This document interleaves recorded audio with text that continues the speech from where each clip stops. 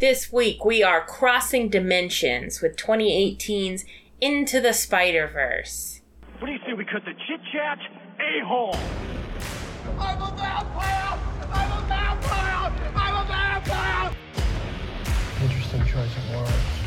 What is that? What is that? What is it? Oh, no, not the beak! Not the beak! Ah!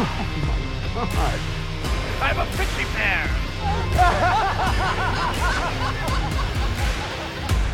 Okay, let's run. This is The Unbearable Fate of Massive Talent. I'm Brittany Green. And I'm Liz Kurtzman. You know this movie. You guys, listen, I'm going to tell you right now, if you haven't seen this movie, stop. Don't listen to this episode. Stop everything. Why have you gone 5 years without seeing this film? Oh my god, 2018 was 5 years ago. I know. That's rough. Ugh. That's rough to think about. A baby born when this movie came out is 5 now. Entering kindergarten. This was pre-pandemic. We were different people then. We were. Yeah. Anyway, go see it. The new one This is just making me feel like Peter Parker all over again. As we have discussed already, we are Peter B. Parker. I think probably anyone within 5 years either direction of our age feels like Peter Parker. Yeah. Maybe even within 10 years either direction. At least older. Yeah, I think anyone living in this day and age just feels like Peter B. Everyone's Parker. just tired. Yeah, we're all tired. We just want to eat pizza. Life didn't turn out the way you thought it would. We got a spare tire, and we just want to wear sweatpants. Yeah. That's it. So I admire him a lot. Yeah, the new one is out in theaters. By all accounts, it's very good. So we wanted to revisit this one so that we can go see the new one. Plus, this one has Nicolas Cage, and the new one doesn't, so it's inherently better. Which is so sad. Yeah. I wish we just need a full-length Spider-Man noir with Nicolas Cage. I wish. So I don't think they did this. It feels like a missed opportunity, but I guess because the animation style is just like so difficult to do. I wish they had done mini-sodes of each of the like spider people. Because like that's what happened with the comics was they had the main Spider-Verse 2-year run, and then there were all these mini comics about these different spider people giving us their background and like showing us how they got involved in the Spider-Verse storyline. And I just want that animated with the characters from the film because they're so good.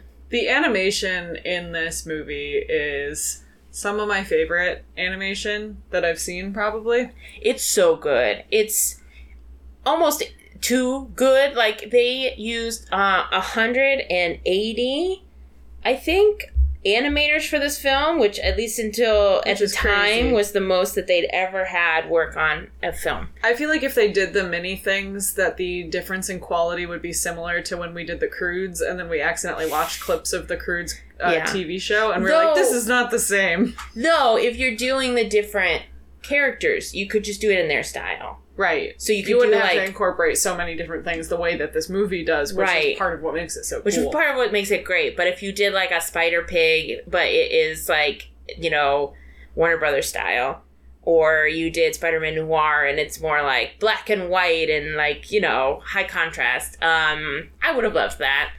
So 5 years too late, but I want them to do that. I love the joke that Spider-Man Noir can't see what the Rubik's Cube is. But he solves it. He must. Somehow. I guess all the different shades of gray. Eventually he figures out the nuances between the different shades of gray. When he is trying to figure out the Rubik's Cube in that scene, and he's like, is this purple? Is this purple? I love that. That's so hard at that part. There's just so much good, there's so many good quippy little jokes in it, too. Yeah. Everything and it doesn't like go too over the head with it. Like there's just so many fast jokes, like the stupid bagel joke, you know, like where he snags the bagel and some person who's working at this evil corporation, everyone's like, it's Spider-Man, and she's like, he stole a bagel. And it's so good. Yeah. So full disclosure, I did not see any of the Andrew Garfield ones. Oh, okay. But of all of the Spider-Mans, this is my favorite Spider-Man. Yeah. I do like the live action ones. I was a big comics person for when I was like in middle school, high school, even into college. And I was a big Marvel person. I'm pretty burnt out on superheroes. I think everyone is. Like, there's same, just a lot of them.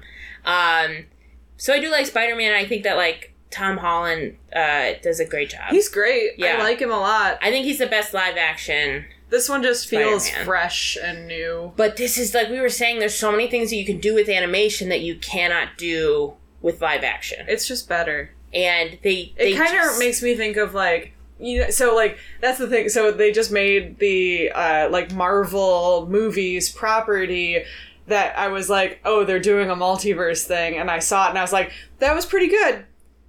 It wasn't Into the Spider-Verse, though. It wasn't as good as Into the Spider-Verse. And, like, they did the Spider-Man No Way Home with the 3 Spider-Men from the movies. Yeah. I loved that film. I thought it was great. It was great. And I think they did a really smart job with, like, tying the 3 movies together in a way that, like, that was worked. really fun. I thought it worked. It just wasn't Into the Spider-Verse. They did, originally, when they were planning this movie, they were going to try and bring the movie Spider-Man into it as voices. And then they started planning for No Way Home and all this, you know, it just took really long to make the movie, so they didn't end up doing it. But I think that, like, Tobey Maguire was going to voice one of the Peter Parkers. It would have made sense for him to do the one that Jake Johnson did. Yes. Because I think I think he is the most analogous analogous? Jesus Christ. To the Tobey Maguire films. And I guess it is sort of based on, like, Sam Raimi wanted to do a 4th one where Spider-Man and Gwen and Mary Jane had gotten divorced. Or Chris Pine. He could have swapped in for Chris Pine, too. Yeah. That one wasn't as close to, like, his clips weren't as close to the movie, but it would have made sense. They did have him dancing, though, which was... They did have him do the dance.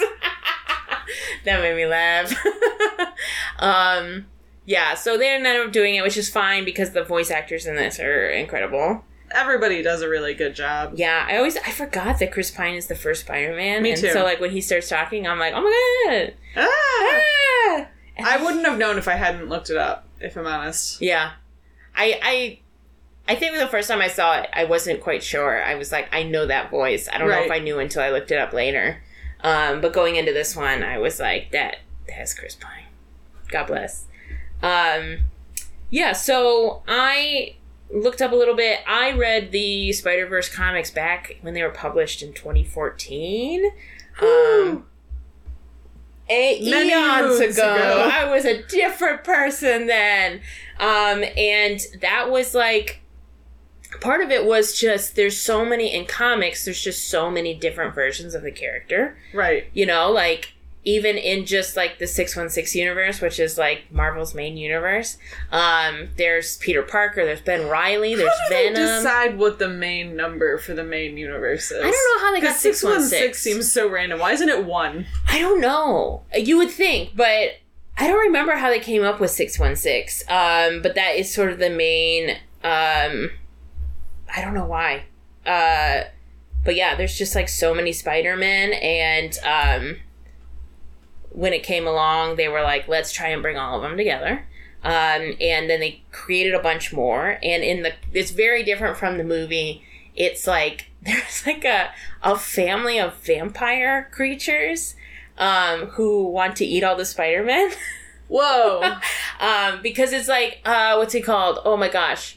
It was a really bad movie that came out. Morbius. Morbius is one of these vampires, but he's like the good one. The one who tries to be good. You know, I knew Morbius was attached to Spider-Man somehow, but I never knew exactly how. Yeah, because when they said they were going to do the Morbius movie, they were like, how are you going to do Morbius without Spider-Man? And actually, Morbius, I believe, takes place in the Venom cinematic universe, I guess. Right, and Venom is also, like, kind of Spider-Man, not villain per se, but kind sometimes of a villain. Sometimes okay. Right. But he, actually, in the Venom movie, in the No Way Home, if you wait till the end, the after credit scene is Venom also got pulled into the universe, but he gets thrown back before he can even do anything.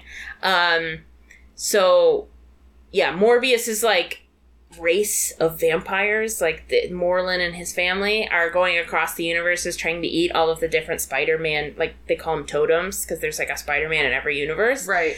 And So they are hunting for them, and like Superior Spider-Man, which is like too much to explain, but it's basically like Doc Ock in Spider-Man's body, finds out about it and then uses like DNA, and kind of like this movie with the Collider, where he starts to pull anyone with like Peter Parker DNA into the 616 universe, and then that's how they team up. So obviously that's a lot to try and, you can't do that in the movie. Like, I think they did a good job of coming up with a way to bring everyone together. They simplified it in a way that you don't have to be a giant comic books nerd to know all the backstory stuff. Yes. Yeah, and even as a comics book nerd, I was like it's still sometimes enjoyable. lost. Yeah. So yeah, it's very different, but I thought they did a great job with that. We were talking about how great the animation of Wilson Fisk, the Kingpin, is in this. He is just like, he's so crazy looking, and he's you could never do that looking in a live action. He's like as wide as he is tall. He's like one of those characters. So every couple of years, for some reason, every couple of years they talk about making an Akira live action. Yeah. And every time I hear that, I'm like, no, don't do it. It's gonna look weird. It's not gonna be as good. It's gonna, like, I feel like Lucy was pretty close to an Akira live action. Yeah.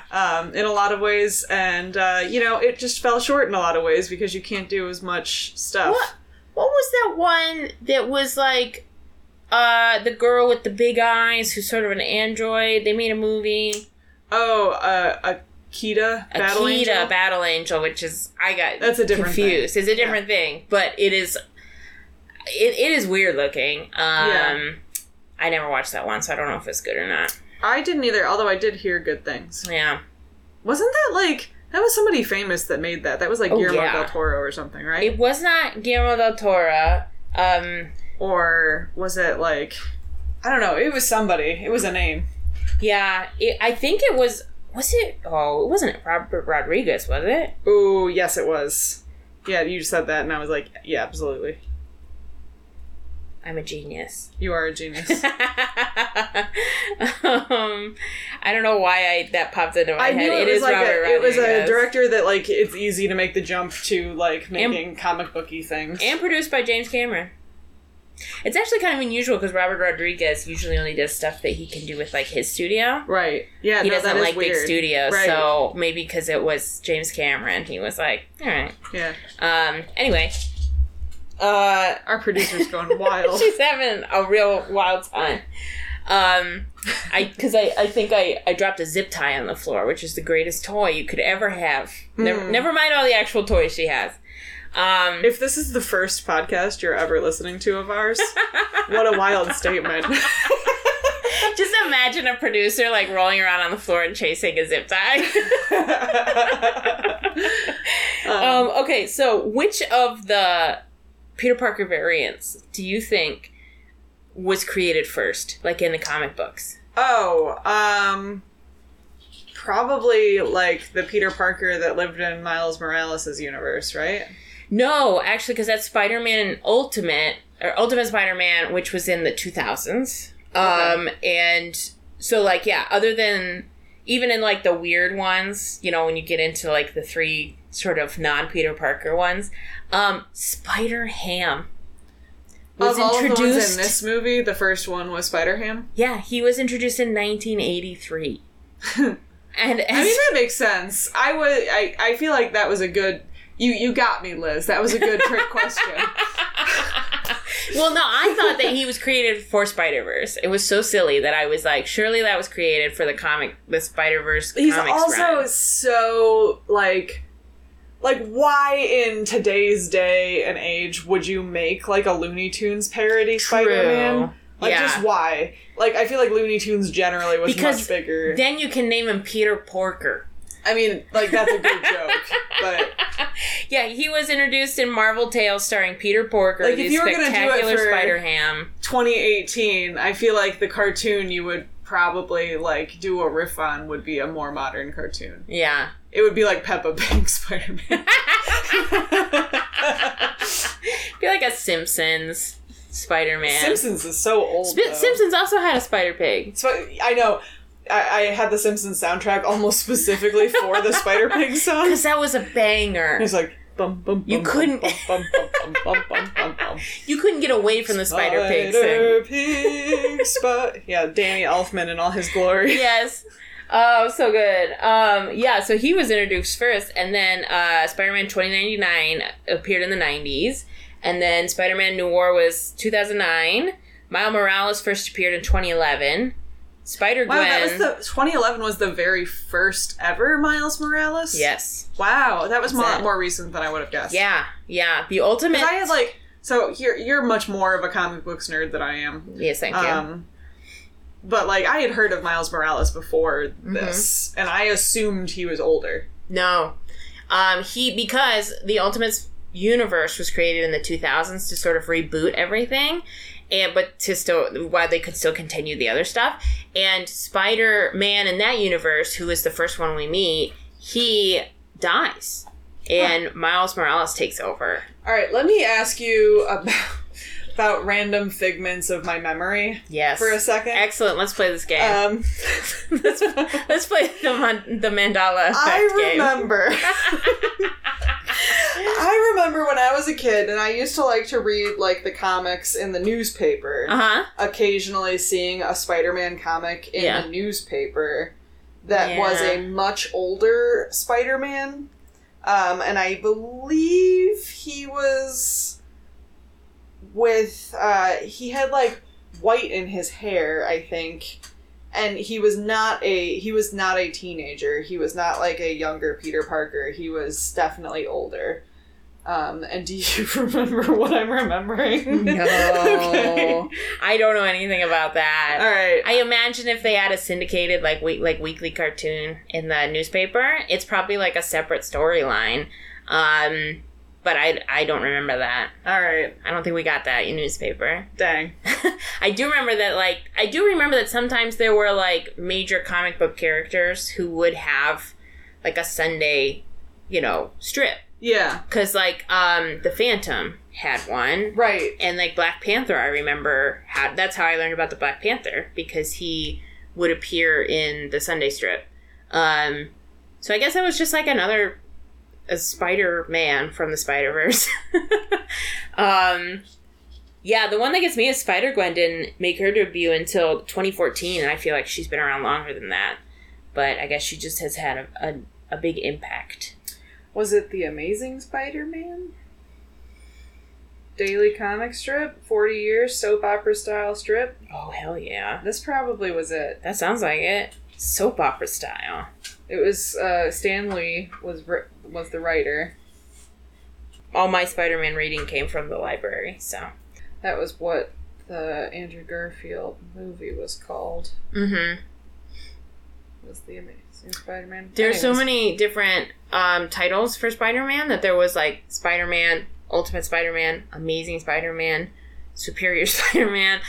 They all are different storylines and sometimes different characters. Yeah, so there's a deep, rich Spider-Man legends to pull from, which they did for this movie, which won an Oscar. It was a good one. Yeah. Did it win Best Animated Feature? Yes. It deserved it. It was one of the first non-Pixar, non-Disney films, I think, to win an animated feature Oscar. The cast also features 2 Oscar winners, Mahershala Ali and Nicolas Cage, and 2 Oscar nominees, Haley Steinfeld and Lily Tomlin, who I love. I'm wondering if we can talk about some of the individual Spider-Mans a little bit that appear in this comic. One thing that we learned was that Penny Parker, who is the little girl with the robot spider, was created by Gerard Way from My Chemical Romance in 2014. Yeah. Which is fun. Like I said, he's had a while, because he just obviously had a incredible music career, and whatever you think of My Chemical Romance, just wildly successful, and then goes on to do comics, which was the thing that he was I want to do this now. Yeah, And, I mean, obviously Umbrella Academy is the one I mostly knew him for. Which is also now a hit TV show, so he's conquered so many areas. So many lives. So many lives he's lived, but, yeah, I love that he did Penny Parker. Yeah.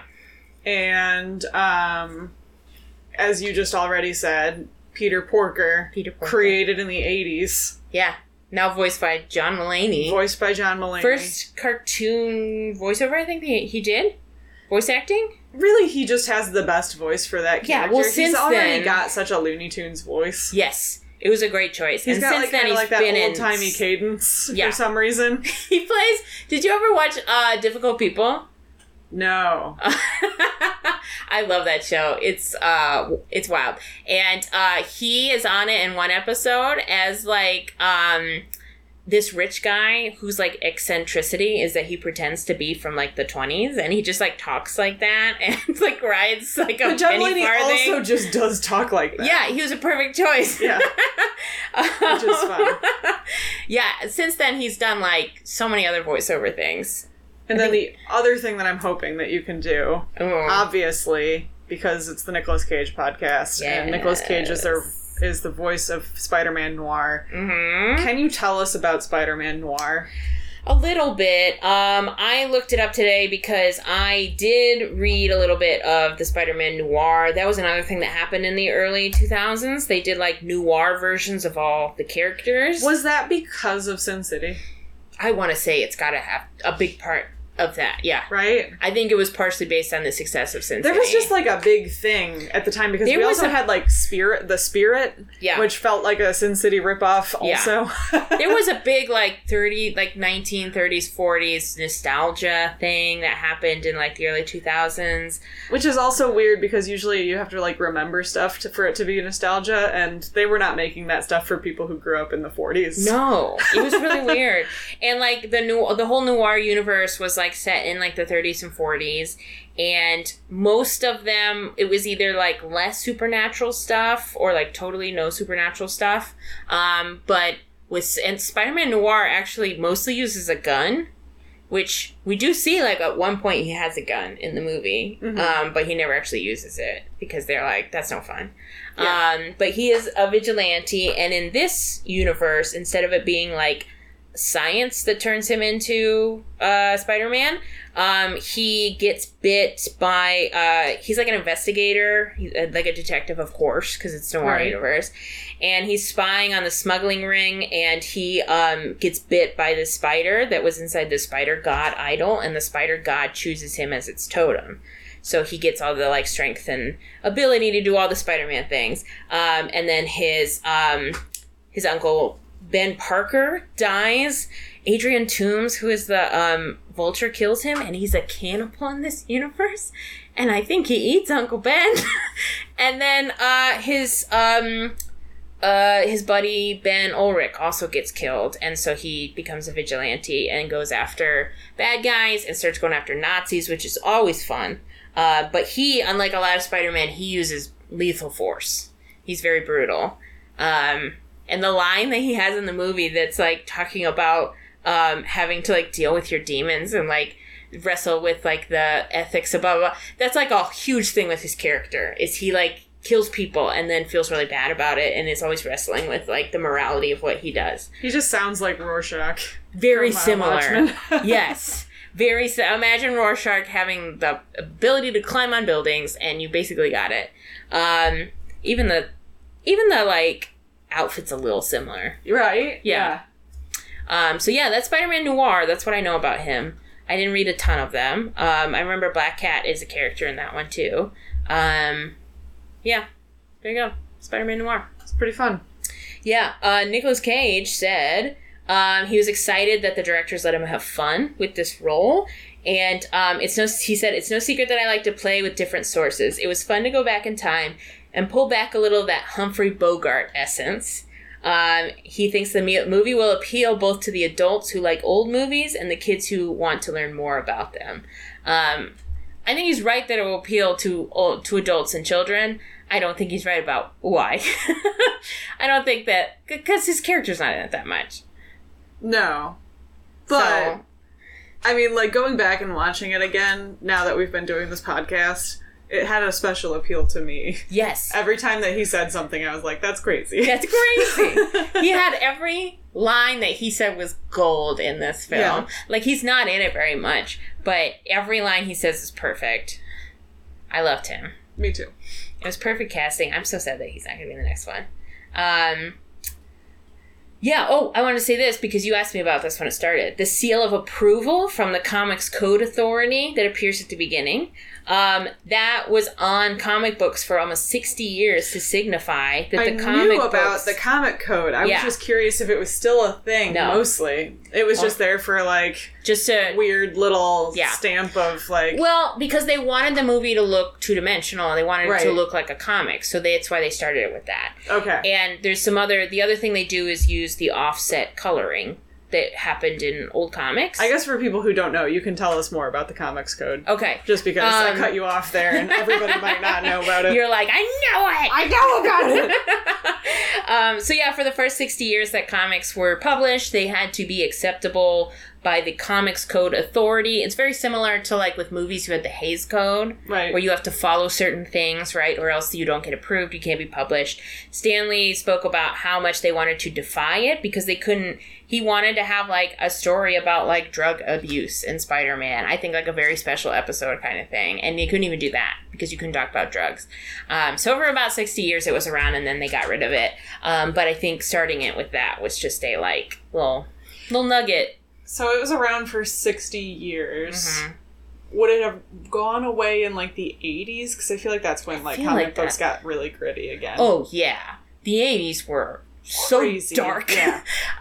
It had to be in the 80s. I mean, that's, like, when the main reason I'm like, Alan Moore didn't give a fuck. No. He was just like... Jeez, you read Daredevil in the 80s, Yeah. and it was so... I mean, Daredevil...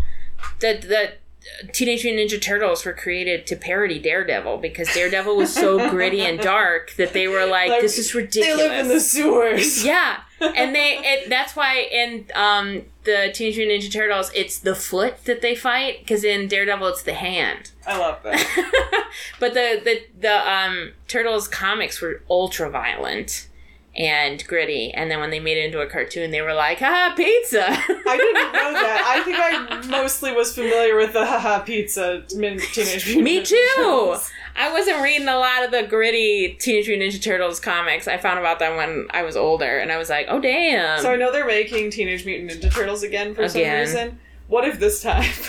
When is someone going to finally make us... We need a Teenage Mutant Ninja Turtles that's true to the source material. When is Tarantino going to make a Teenage Mutant Ninja Turtles movie? That's what we want. I want those turtles dismembering their enemies.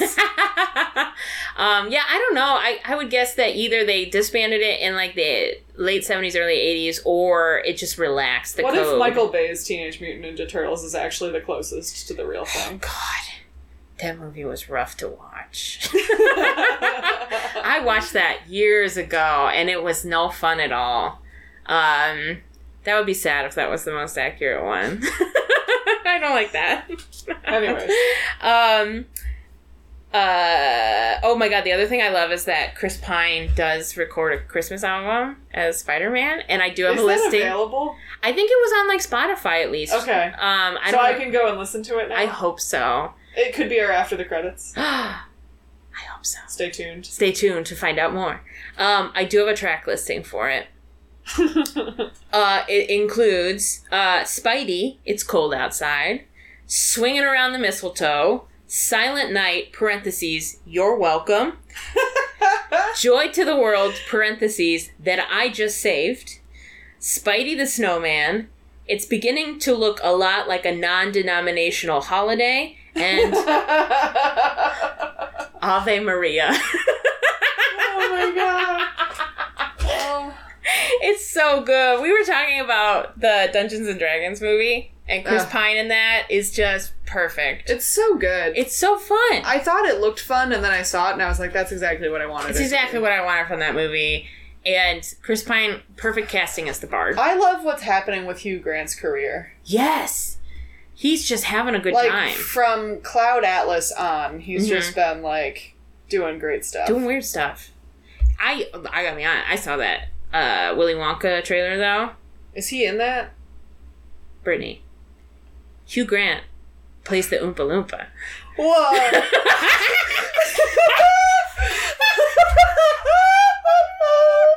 I did not know that.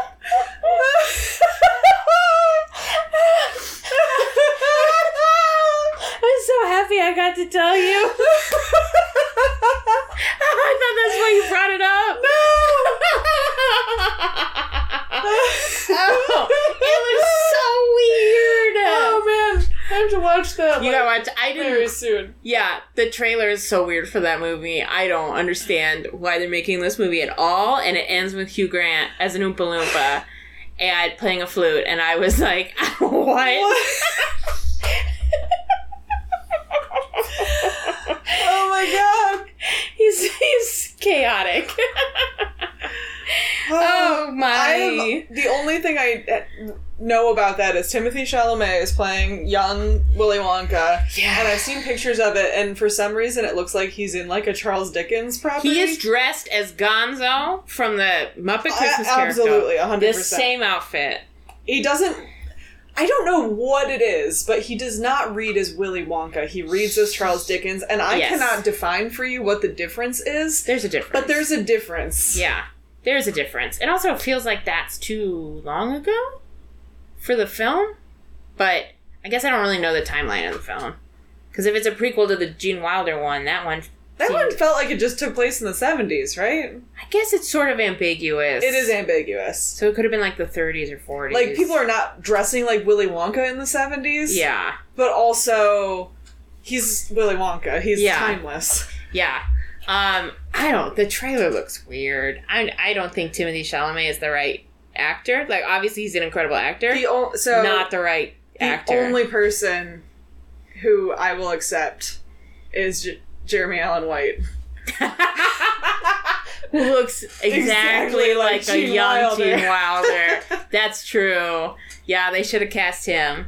I can't picture him singing and dancing. No, but I believe in him, so... Yeah. Anyway, yeah, so the Nicolas Cage movie, Willy Wonka. That I would also accept, but he would have to be older. Who would he play? Oh, I was thinking Willy Wonka, but it's like, instead of a prequel, it's a post-quel. It's a post-quel. It's the Great Glass Elevator. Yeah, exactly. Yeah, I think that would be very fun. I mean, I don't really want that either. No. But, I feel like that was for the joke, for the podcast, but... that was a joke. I don't actually... Nicolas Cage, if you're listening, please don't make a Willy Wonka movie. I feel like he would have been a good Slugworth. Is that what he's called? Oh yeah, that the could evil be guy. Fine. Yeah, he's not really evil, but you think he's evil. Yeah. He's fun. That would be a fun role. I'm gonna sneeze. Oh. Oh boy. All right. Bless you. Thank you. So, speaking of singing and dancing, the soundtrack of this movie is incredible. A banger. It's so good. And that, I mean, like, obviously the, songs, what's the difference? The score? And then there's... Score and then the soundtrack. Oh, okay. The score is also amazing. We were talking while we were watching it about all the different ways that they incorporate, sound effects. Yeah. Into the music in a way that is, like, relates to the plot and relates to the character.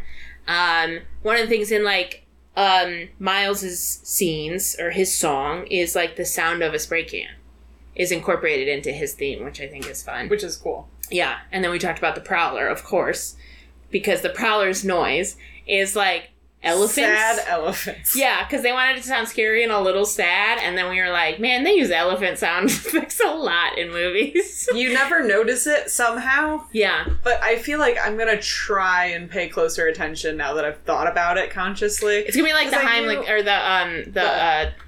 the Scream. The Scream. The Wilhelm Scream. There you go. Which they just found the masters for. Ooh. It was almost thrown out, and then as a collector of audio, of vintage audio, actually found it in like a box full of hundreds of other tapes of the original Wilhelm Scream recording, which I think is cool. Yeah, so that's going to be our next Wilhelm scream. It's just elephant noises. Listening for elephant noises. Because I know they use elephant noises for the sound of, in Star Wars, they use the elephant sounds for, like, the, like that noise of, like, the ships. Yes. And then they use them in Jurassic Park for the sounds of, like, the T-Rex. Yep. Yeah. They mixed with other stuff. Yeah. But, yeah. Elephants, they get around. They have a pretty weird, unique noise. Mm-hmm. Yeah. We don't give enough credits to elephants for their work in sound effects. They should win the Oscar this year. Elephants? Yeah. Well, maybe if we don't get the writers back, then we'll just be ad-libbing the Oscars. They'll just be giving out random Oscars. Yeah. And this year, for sound design, elephants. Yeah. When some Dadaists take over the Oscars next year. I would be here for it, actually. I just want to say this movie works on so many levels for me because it's so funny and it's so sad. I cry like 3 times in this movie. There's 3 hugely sad parts in it. Obviously Spider-Man. We haven't really talked about the uncle yet. I was just about to talk about the uncle. Yeah. First, I think it's cool that this is, I think, the first biracial superhero on film. Really? That's what the voice actor of Miles said, Shameik Moore, and he would know. Yeah, I think he's right. I can't think of any others. Or who are canonically biracial and not just like the actors biracial. So I think that's cool to have this Afro-Latino character. And then we have this really interesting like family dynamic in this film of his like mom is I think she's a nurse. Yeah, she's a nurse. The dad is a police officer, and then the uncle. We know that the dad and the uncle aren't speaking to each other, and that Miles is really close with his uncle, who's. It's unclear what his job is until later, when I guess his job is just that he works for Kingpin, right? He's a supervillain. Yeah. And as we were saying, like, I would have loved to know just a little bit more about how he ended up working for Kingpin. Not even as a critique of this movie, because I think this movie is perfect. Yeah. This is just like, man, this seems like an interesting story. Yeah. And I guess it's also probably good that we don't know because Miles doesn't know. Right. He never gets to find out. Like, he never gets an explanation, and he just has to live with that and knowing that his uncle was this bad guy. And it's so good. It's so well done because he is portrayed as a whole human. Like, I don't think they ever really want you to dislike him. Yeah. It's and the moment that he finds out that his nephew is like this little kid Spider-Man, you instantly see like in his face and everything, he's like, oh, I can't do anything with this. Yeah. You know? Yeah, I can't. He's like a whole human being, and we don't get a lot of superhero villains that get to have layers like that, where they're not just bad.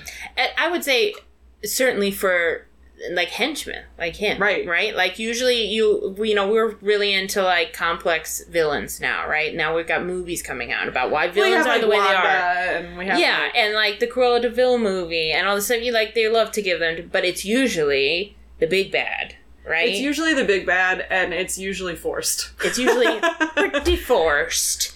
Whereas this one, it was like, oh, yeah, like... Because we don't get... Like, the problem is when you start to build in all of the motivations for the things that they're doing, that's what starts to feel forced, right? And since we don't know his motivations, I think that's probably what helps make it work more. Yeah. Because it leaves it ambiguous, and you're like, who knows, right? Yeah, and he's not even, like, super powered. His power comes from his suit and his own, like, training. Presumably, we don't know how he got training, but he like is clearly trained in martial arts. And so we don't know why he was chosen to wear the suit, or why he started working for Kingpin. He seems like a pretty nice guy. He's a good uncle, and so and unfortunately, like, we find out, and then almost immediately, like, he dies, and that scene is so sad.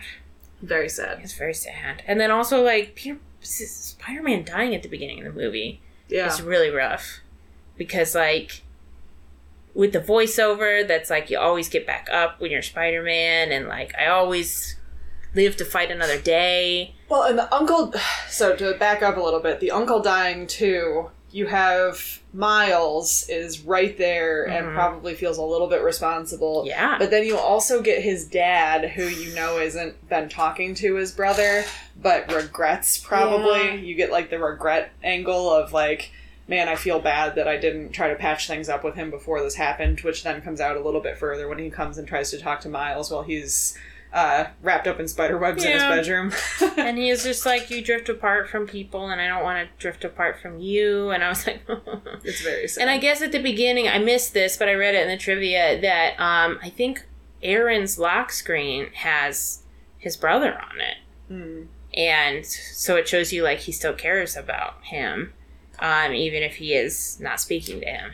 So from your trivia, not from the movie, I feel like we have a little bit more of some possible clues into some backstory with knowing from your trivia that Miles' dad used to be an agent of S.H.I.E.L.D. Yeah. Which is crazy. It's never talked about in the movie. They don't talk about it in the movie. It's not addressed in the movie. But apparently the director or the writer said that, because someone asked, and I had wondered this, I didn't know why this was the case, but Miles has his mom's last name. Because his dad's last name is Jefferson. Probably, right? Yeah. And you also hear his mom speaking Spanish, and she's the Latina half of his heritage. And the father does not give a Latino vibe. No, he is. I believe in the comics and in the movie, I believe he is black, and she is. I'm not sure where she's from. But he's voiced by Brian Tyree Henry, and. I love Brian Tyree. I know. I didn't realize that was him. Yeah. Yeah, he almost didn't do it. And then when he learned more about the story, and he was like, well, I got to do this. But the reason apparently that Miles has his mom's last name is because his father used to work for S.H.I.E.L.D. and didn't want, like, when people were still looking for him or might go after his family, he didn't want anyone to be able to find Miles. And then after he quit and became a police officer, by that point, Miles, like, was already had a name and a stat, and they're not going to change it then. Which makes you wonder if, like, that maybe Aaron and him both worked for S.H.I.E.L.D. or something, or, like, then that's why he was trained to fight like that. And then when they got let go or quit or whatever, suddenly he doesn't have a job and somehow gets involved with Kingpin, and he's already used to this sort of, like, superhero, supervillain world. Which I think is, like, an interesting thing to speculate about. It just gives you stuff to think about. Yeah. It doesn't give you too much, but it's little threads. Little bits that make it feel like a really fleshed out universe. Mm-hmm. There's a lot of stuff about the animation, too, that's really fun. Like, again, there was like 1,000 trivia things about this movie that I couldn't read all of them. But we already talked about the offset coloring, which is in old printing. If you look at old comic books, first of all, there were like 4 colors that they used. Right. And the black and white would get printed first, and then you would stamp color on it. And it would often be a little bit off, which is why you got the overlapping color bubbles, like outside of the black lines. And they did that on purpose in the film to try and evoke the comic book sort of look. The other thing I think is really fun is that they were using Cubism as a major influence for the movie and the animation style. And part of it is because Cubist artists wanted to be able to, like, depict multiple planes at the same time, which is why their stuff looks crazy. They wanted to be able to, like, show you third and fourth dimensions in 2 dimensions. And so since obviously they are trying to depict, like, multiple dimensions at the same time, is one of the reasons they were using, like, Cubism. Right. Where you have, like, the cityscapes kind of overlapping and, like, looking crazy. Mm-hmm. Or when, like, they would glitch and their bodies would sort of get all jagged and, like, that. I thought that was really cool. We noticed this during the movie, but the comic bubbles, like the thought bubbles, don't appear until he gets bit. Which is fun. Which is cool. And also, the movie is 24 frames per second, which is pretty standard for animation, except Miles is 12 frames per second until he learns how to swing, and then he catches up to, like, the rest of the movie. So yeah, it's stuff that like you don't really notice this most of the time, but it is just like all adding to like the texture of the animation in the film. Beautifully made. Yeah, it was great. Do you want to move on and guess what the Rotten Tomatoes score is for Into the Spider-Verse? I gotta guess that it better be like 98%. It was, at least for a while, because they're always changing, Nicolas Cage's highest rated movie. Yeah. It is still really high up there. The critic score is 97%, and the audience score is 94%, because 6% of people don't know what they're talking I was just say about. too low. 94%? Too low. 100%. Should be 100%. So that The tells 6% are the people who are like, cartoons are for kids. Suggestions for what you may also like Oh boy. for this movie. Uh-huh. The very first one, Paddington 2. Okay. Yeah. Which I Best think I movie ever really made. need to see. Yeah, we still because, haven't seen that one. I think that'll be a good bonus episode Yeah. to do Paddington 2. If you don't know what we're talking about, you need to watch The Unbearable Weight of Massive Talent. Yes. But It is surprisingly important to that film. yeah, just loved this movie. Mm-hmm. Definitely worth a watch. Definitely worth like 5 watches. Yes. Honestly, it's so good. You can watch it over and over again. I saw this one in the theater and was blown away. I'm so glad I saw it in the theater the first time. I really am hoping that I'll be able to get to the second one in theaters before it leaves. Yeah. Cool. You know what time it is? What time is it? It's time for Inside the Cage, Inside the Cage, Inside the Cage, Inside the Cage. I wish everyone could see the little dance that you're doing. It adds. They can hear it in my voice. They can hear the dynamic nature. You need the hand motions to really. You kind of look like you're DJing an invisible table. What is our Inside the Cage this week? We have like several things that we can talk about this week. A little bit, little tidbits, little cage nibbles, Little breadcrumbs. Yeah.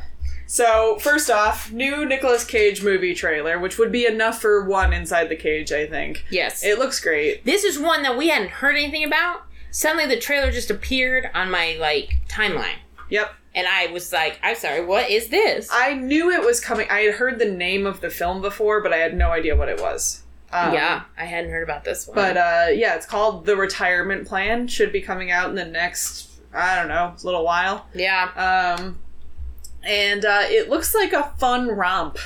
Yeah, it looks like Taken if Liam Neeson wore Hawaiian shirts the whole time. Yes, it just wanted to be left alone. Yeah. Just wanted to retire and be a beach bum. I was trying to figure out who the director was. It's not really like... Oh, Tim Brown. That doesn't help me at all. I don't know who Tim Brown is. But yeah, this is... it's your classic... he's an old retired badass whose granddaughter shows up because his daughter is in trouble. And then the daughter slowly finds out that her dad maybe is an assassin. And in addition to Nicolas Cage... This movie also has Jackie Earle Haley, Ron Perlman, and Ernie Hudson in it. It's coming out in August. Oh, snap! That's so soon. That's very soon. August 25th. Alright, guess we're gonna go see it. So, yeah. But yeah, watch the trailer. It looks silly and fun. It does look silly and Looks fun. like he does some action, does some comedy. Love to see it. Yeah. One of the rare movies, though I guess it's getting more and more now, where he actually looks older. Yeah. I feel like he's not really ever, especially given that what we know about times that he's been given full creative license in terms of what he looks like in movies. Yeah. I feel like he's not ever been particularly like a vanity actor, except for maybe about his hair. Yes. Yeah. But like he does like to like uglyify himself sometimes when given the opportunity. I feel like he's playing older. He's playing older than he... I'm guessing the character's supposed close to be to like... his actual age. Yeah, I'm guessing the character in the film is supposed to be around 70, maybe? where he is, what, 60? Yeah, 50? he's around 60 something. Whatever. He's 59. Oh, that's close. So yeah, it seems like they aged him up maybe a little bit, but, yeah, that was fun. What else is on, what other tidbit I wanted do you to have? talk about this zine creator who we've talked about before. I'm a big fan. Braddy Bree. Yeah. Does a lot of, I don't even know what they're flippy comics that are really fun. It's like they are folded. They're the kind of like zines that are folded in a way that when you like unfold them, it's like a new page. It's almost like one of those. She does like whole movie MASH scenes though. things. Yeah. She Cootie went Catcher. viral. Yeah, Cootie Catchers. She went viral for her Several of them. She Gone does viral. a lot of Nicolas Cage ones. Yeah. Anyways, she made a post. Apparently last year she got 4 cease and desists. She has a lot of Nicolas Cage comics, so who knows, or zines, so who knows which ones she got cease and desist about. But she got 4 cease and desists from Nicolas Cage lawyers saying, you can't sell these on Etsy anymore. Yeah. And then the very next day, they rescinded the cease and desists. And the working theory is maybe that Nicolas Cage saw her zines and was like, nah, that's fine. Yes. Because I can't think of another reason that a lawyer would be like, no, you're fine. Never mind, just kidding. Unless the person was like, I don't care. Right. You know, so we're hoping that Nicolas Cage saw that. I'm happy for her and about it, because I feel like when it comes to, like, things like that, like, when you're a really small shop like that, you're not making boatloads of money off of somebody's image. That's the thing, is I'm like, she's not big enough to really, like, worry about it. And I think, like, likely it's just cool art. Yeah. Right. Is, inspired by other cool art. Yeah. Yeah, why not just let her do it? Because it's fun and cool. She's not, like, Target making sequin pillows or something. Right. Or, it's not Target making those, but whoever. Spencer's Gifts, probably. Probably like Spencer's Gifts. Yeah, so hopefully she'll go on to make more zines. So that was fun. Yeah. Some social media goss. Some hot social media goss. And then another piece of hot social media goss that I already posted on our Instagram about probably like a week or two ago was a story that somebody had of Nicolas Cage requesting to have the honeymoon suite when they already had it reserved for their wedding, which I thought was really funny. They did not give it up. They did not give it up, but they later saw Nicolas Cage at the resort after being told, would you mind switching to a different room because there's a big celebrity who's going to be here? And they said, no. And they said, like, we are getting married. And I said, fair. Fair enough. You should have been like, we'll share. And then just had Nicolas Cage there on your wedding night. I don't think I would want that. No? Weirdly. Weird. Can't imagine why. We're just sharing a king bed, because it's a California king. Yeah, so he's like, don't mind me. It's plenty big enough for 3 people. I feel like I would have been takes like, the middle. He can have the suite if he comes to the wedding. Oh, yeah.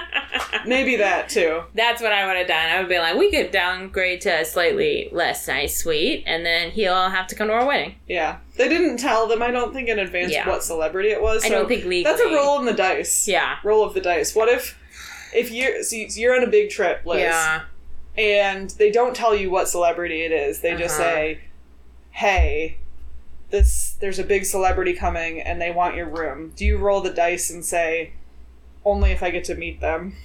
That's tough. You don't know who it is. No, I wouldn't be able to do that. There's a chance because it could be Jared Leto. It could be Jared Leto. I don't want to be Jared Leto. No, not even for the story.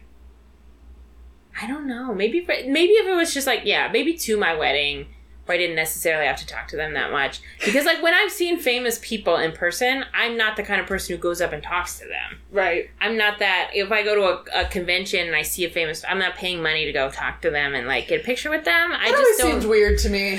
Yeah. Honestly. I don't really get anything out of that. It's forced, and if I had, like, an organic conversation with a famous person, it was fun, that's great. If you meet them out in the wild and you have, like, a nice little conversation with them. But, like, they don't. My social anxiety and my nihilism has combined where I'm like, I don't need to talk to famous people. Who's the most famous person you've met? Let's see.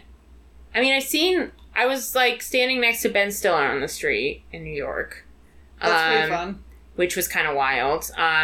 We were in New York City, and right as they were getting out of rehearsal for a play, and there was a group of like famous folks who came out, and I was like, oh dang.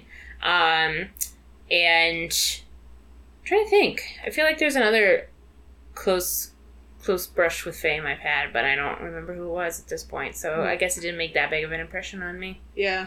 I met a lot of I went to the Horror Writers Convention last month, and I met a lot of horror authors that are sort of famous to me. Right. But, like, if you're not in a horror, then you don't know who these people are. Right. That was pretty cool because, again, it was like I had a couple organic conversations with people that were just, like, next to each other or, like, going to the same panel, which that was fun. It was great. I love to engage with people, like, honestly, instead of, like, walking up and being like, it's weird to me. I understand other people like to do this and that's fine, but, like, to walk up to someone and just be like, I liked your book. And they're like, thanks. And I'm like, okay, like, I don't know. I'm not good at that stuff, so. Yeah. What about you? The one that comes to mind is going to our friend Jeff's show pre-pandemic when his band opened up for Olivia Jean, who is now Jack White's wife. I did talk to her, yeah. Yeah, she was cool. We went out for drinks with her. At that point, I'd never heard of her until that show. And I had been she a was fan lovely. of the Black Bells before. Yeah. And saw the Black Bells in Michigan like several years before that when we were still in college. Yeah. But that was pretty cool. And that was a pretty, like, organic feeling kind of a thing. So it didn't feel super forced or anything. Yeah, that was really fun. I enjoyed that. We had Judge Joe Brown came and talked in my office when I worked for the Obama campaign. Wow. That's fun. And Alfre Woodard, too. Oh, wow. That was more famous probably than Judge Joe Brown. That one's more exciting. Yeah. It's like, oh, Judge Joe Brown. Yeah. I did catch the drummer from the Decemberists at a concert. Oh, fun. He jumped on me. When I saw the Decemberists back in, what year would that have been? Like 2010 when they were on their Hazards of Love tour. Yeah. We were walking around Royal Oak after their concert, and the woman who, I can't remember her name, but I was so starstruck. The woman who sings for the Queen. The lead singer of the My Brightest Diamond. Yes. Yeah. She was standing, like, just outside the venue after, like, we came back around or something, and I was, like, starstruck, so I didn't say anything. She's very cool. But, yeah. I would be cool. afraid to talk to her, too. She was too cool. Yeah. Yeah, so anyway, we know a lot of famous people. We are very cool. Basically famous ourselves. Yeah. So what's next for us? I was thinking we could do Teen Titans Go the movie. Go to the movies. Yes. Where Nicolas Cage, we are doing more animated superhero stuff. Excellent. Excellent. Let's do that one next. Just to kind of... It's another sort of cameo kind of a thing, I think. But I think it'll be a lot of fun. Mm-hmm. I haven't seen it before. Me neither. I used to watch the old Teen Titans cartoon I know. a little bit. I have seen a few episodes of Teen Titans Go, like the show, and I always feel like it's inferior to the Teen Titans of when we were younger. Me too. But I've heard good things about this movie. Okay. So, I think it'll be fun. We shall put our prejudices aside and set them aside. Judge it with new eyes. And there's like a crazy cast for this one, too. Yeah, I have read some of I don't remember the whole cast, but I remember seeing some names that I was like, oh, dang. Yeah, so that'll be fun. Yeah, can't wait. All right, cool. Bye! Stay cagey, folks. Oh, Spotty Bell, swinging through Midtown. Oh, what fun to sling a web and take the bad guys down. Spotty Bells, quipping all the time. Oh, what fun to swing around New York while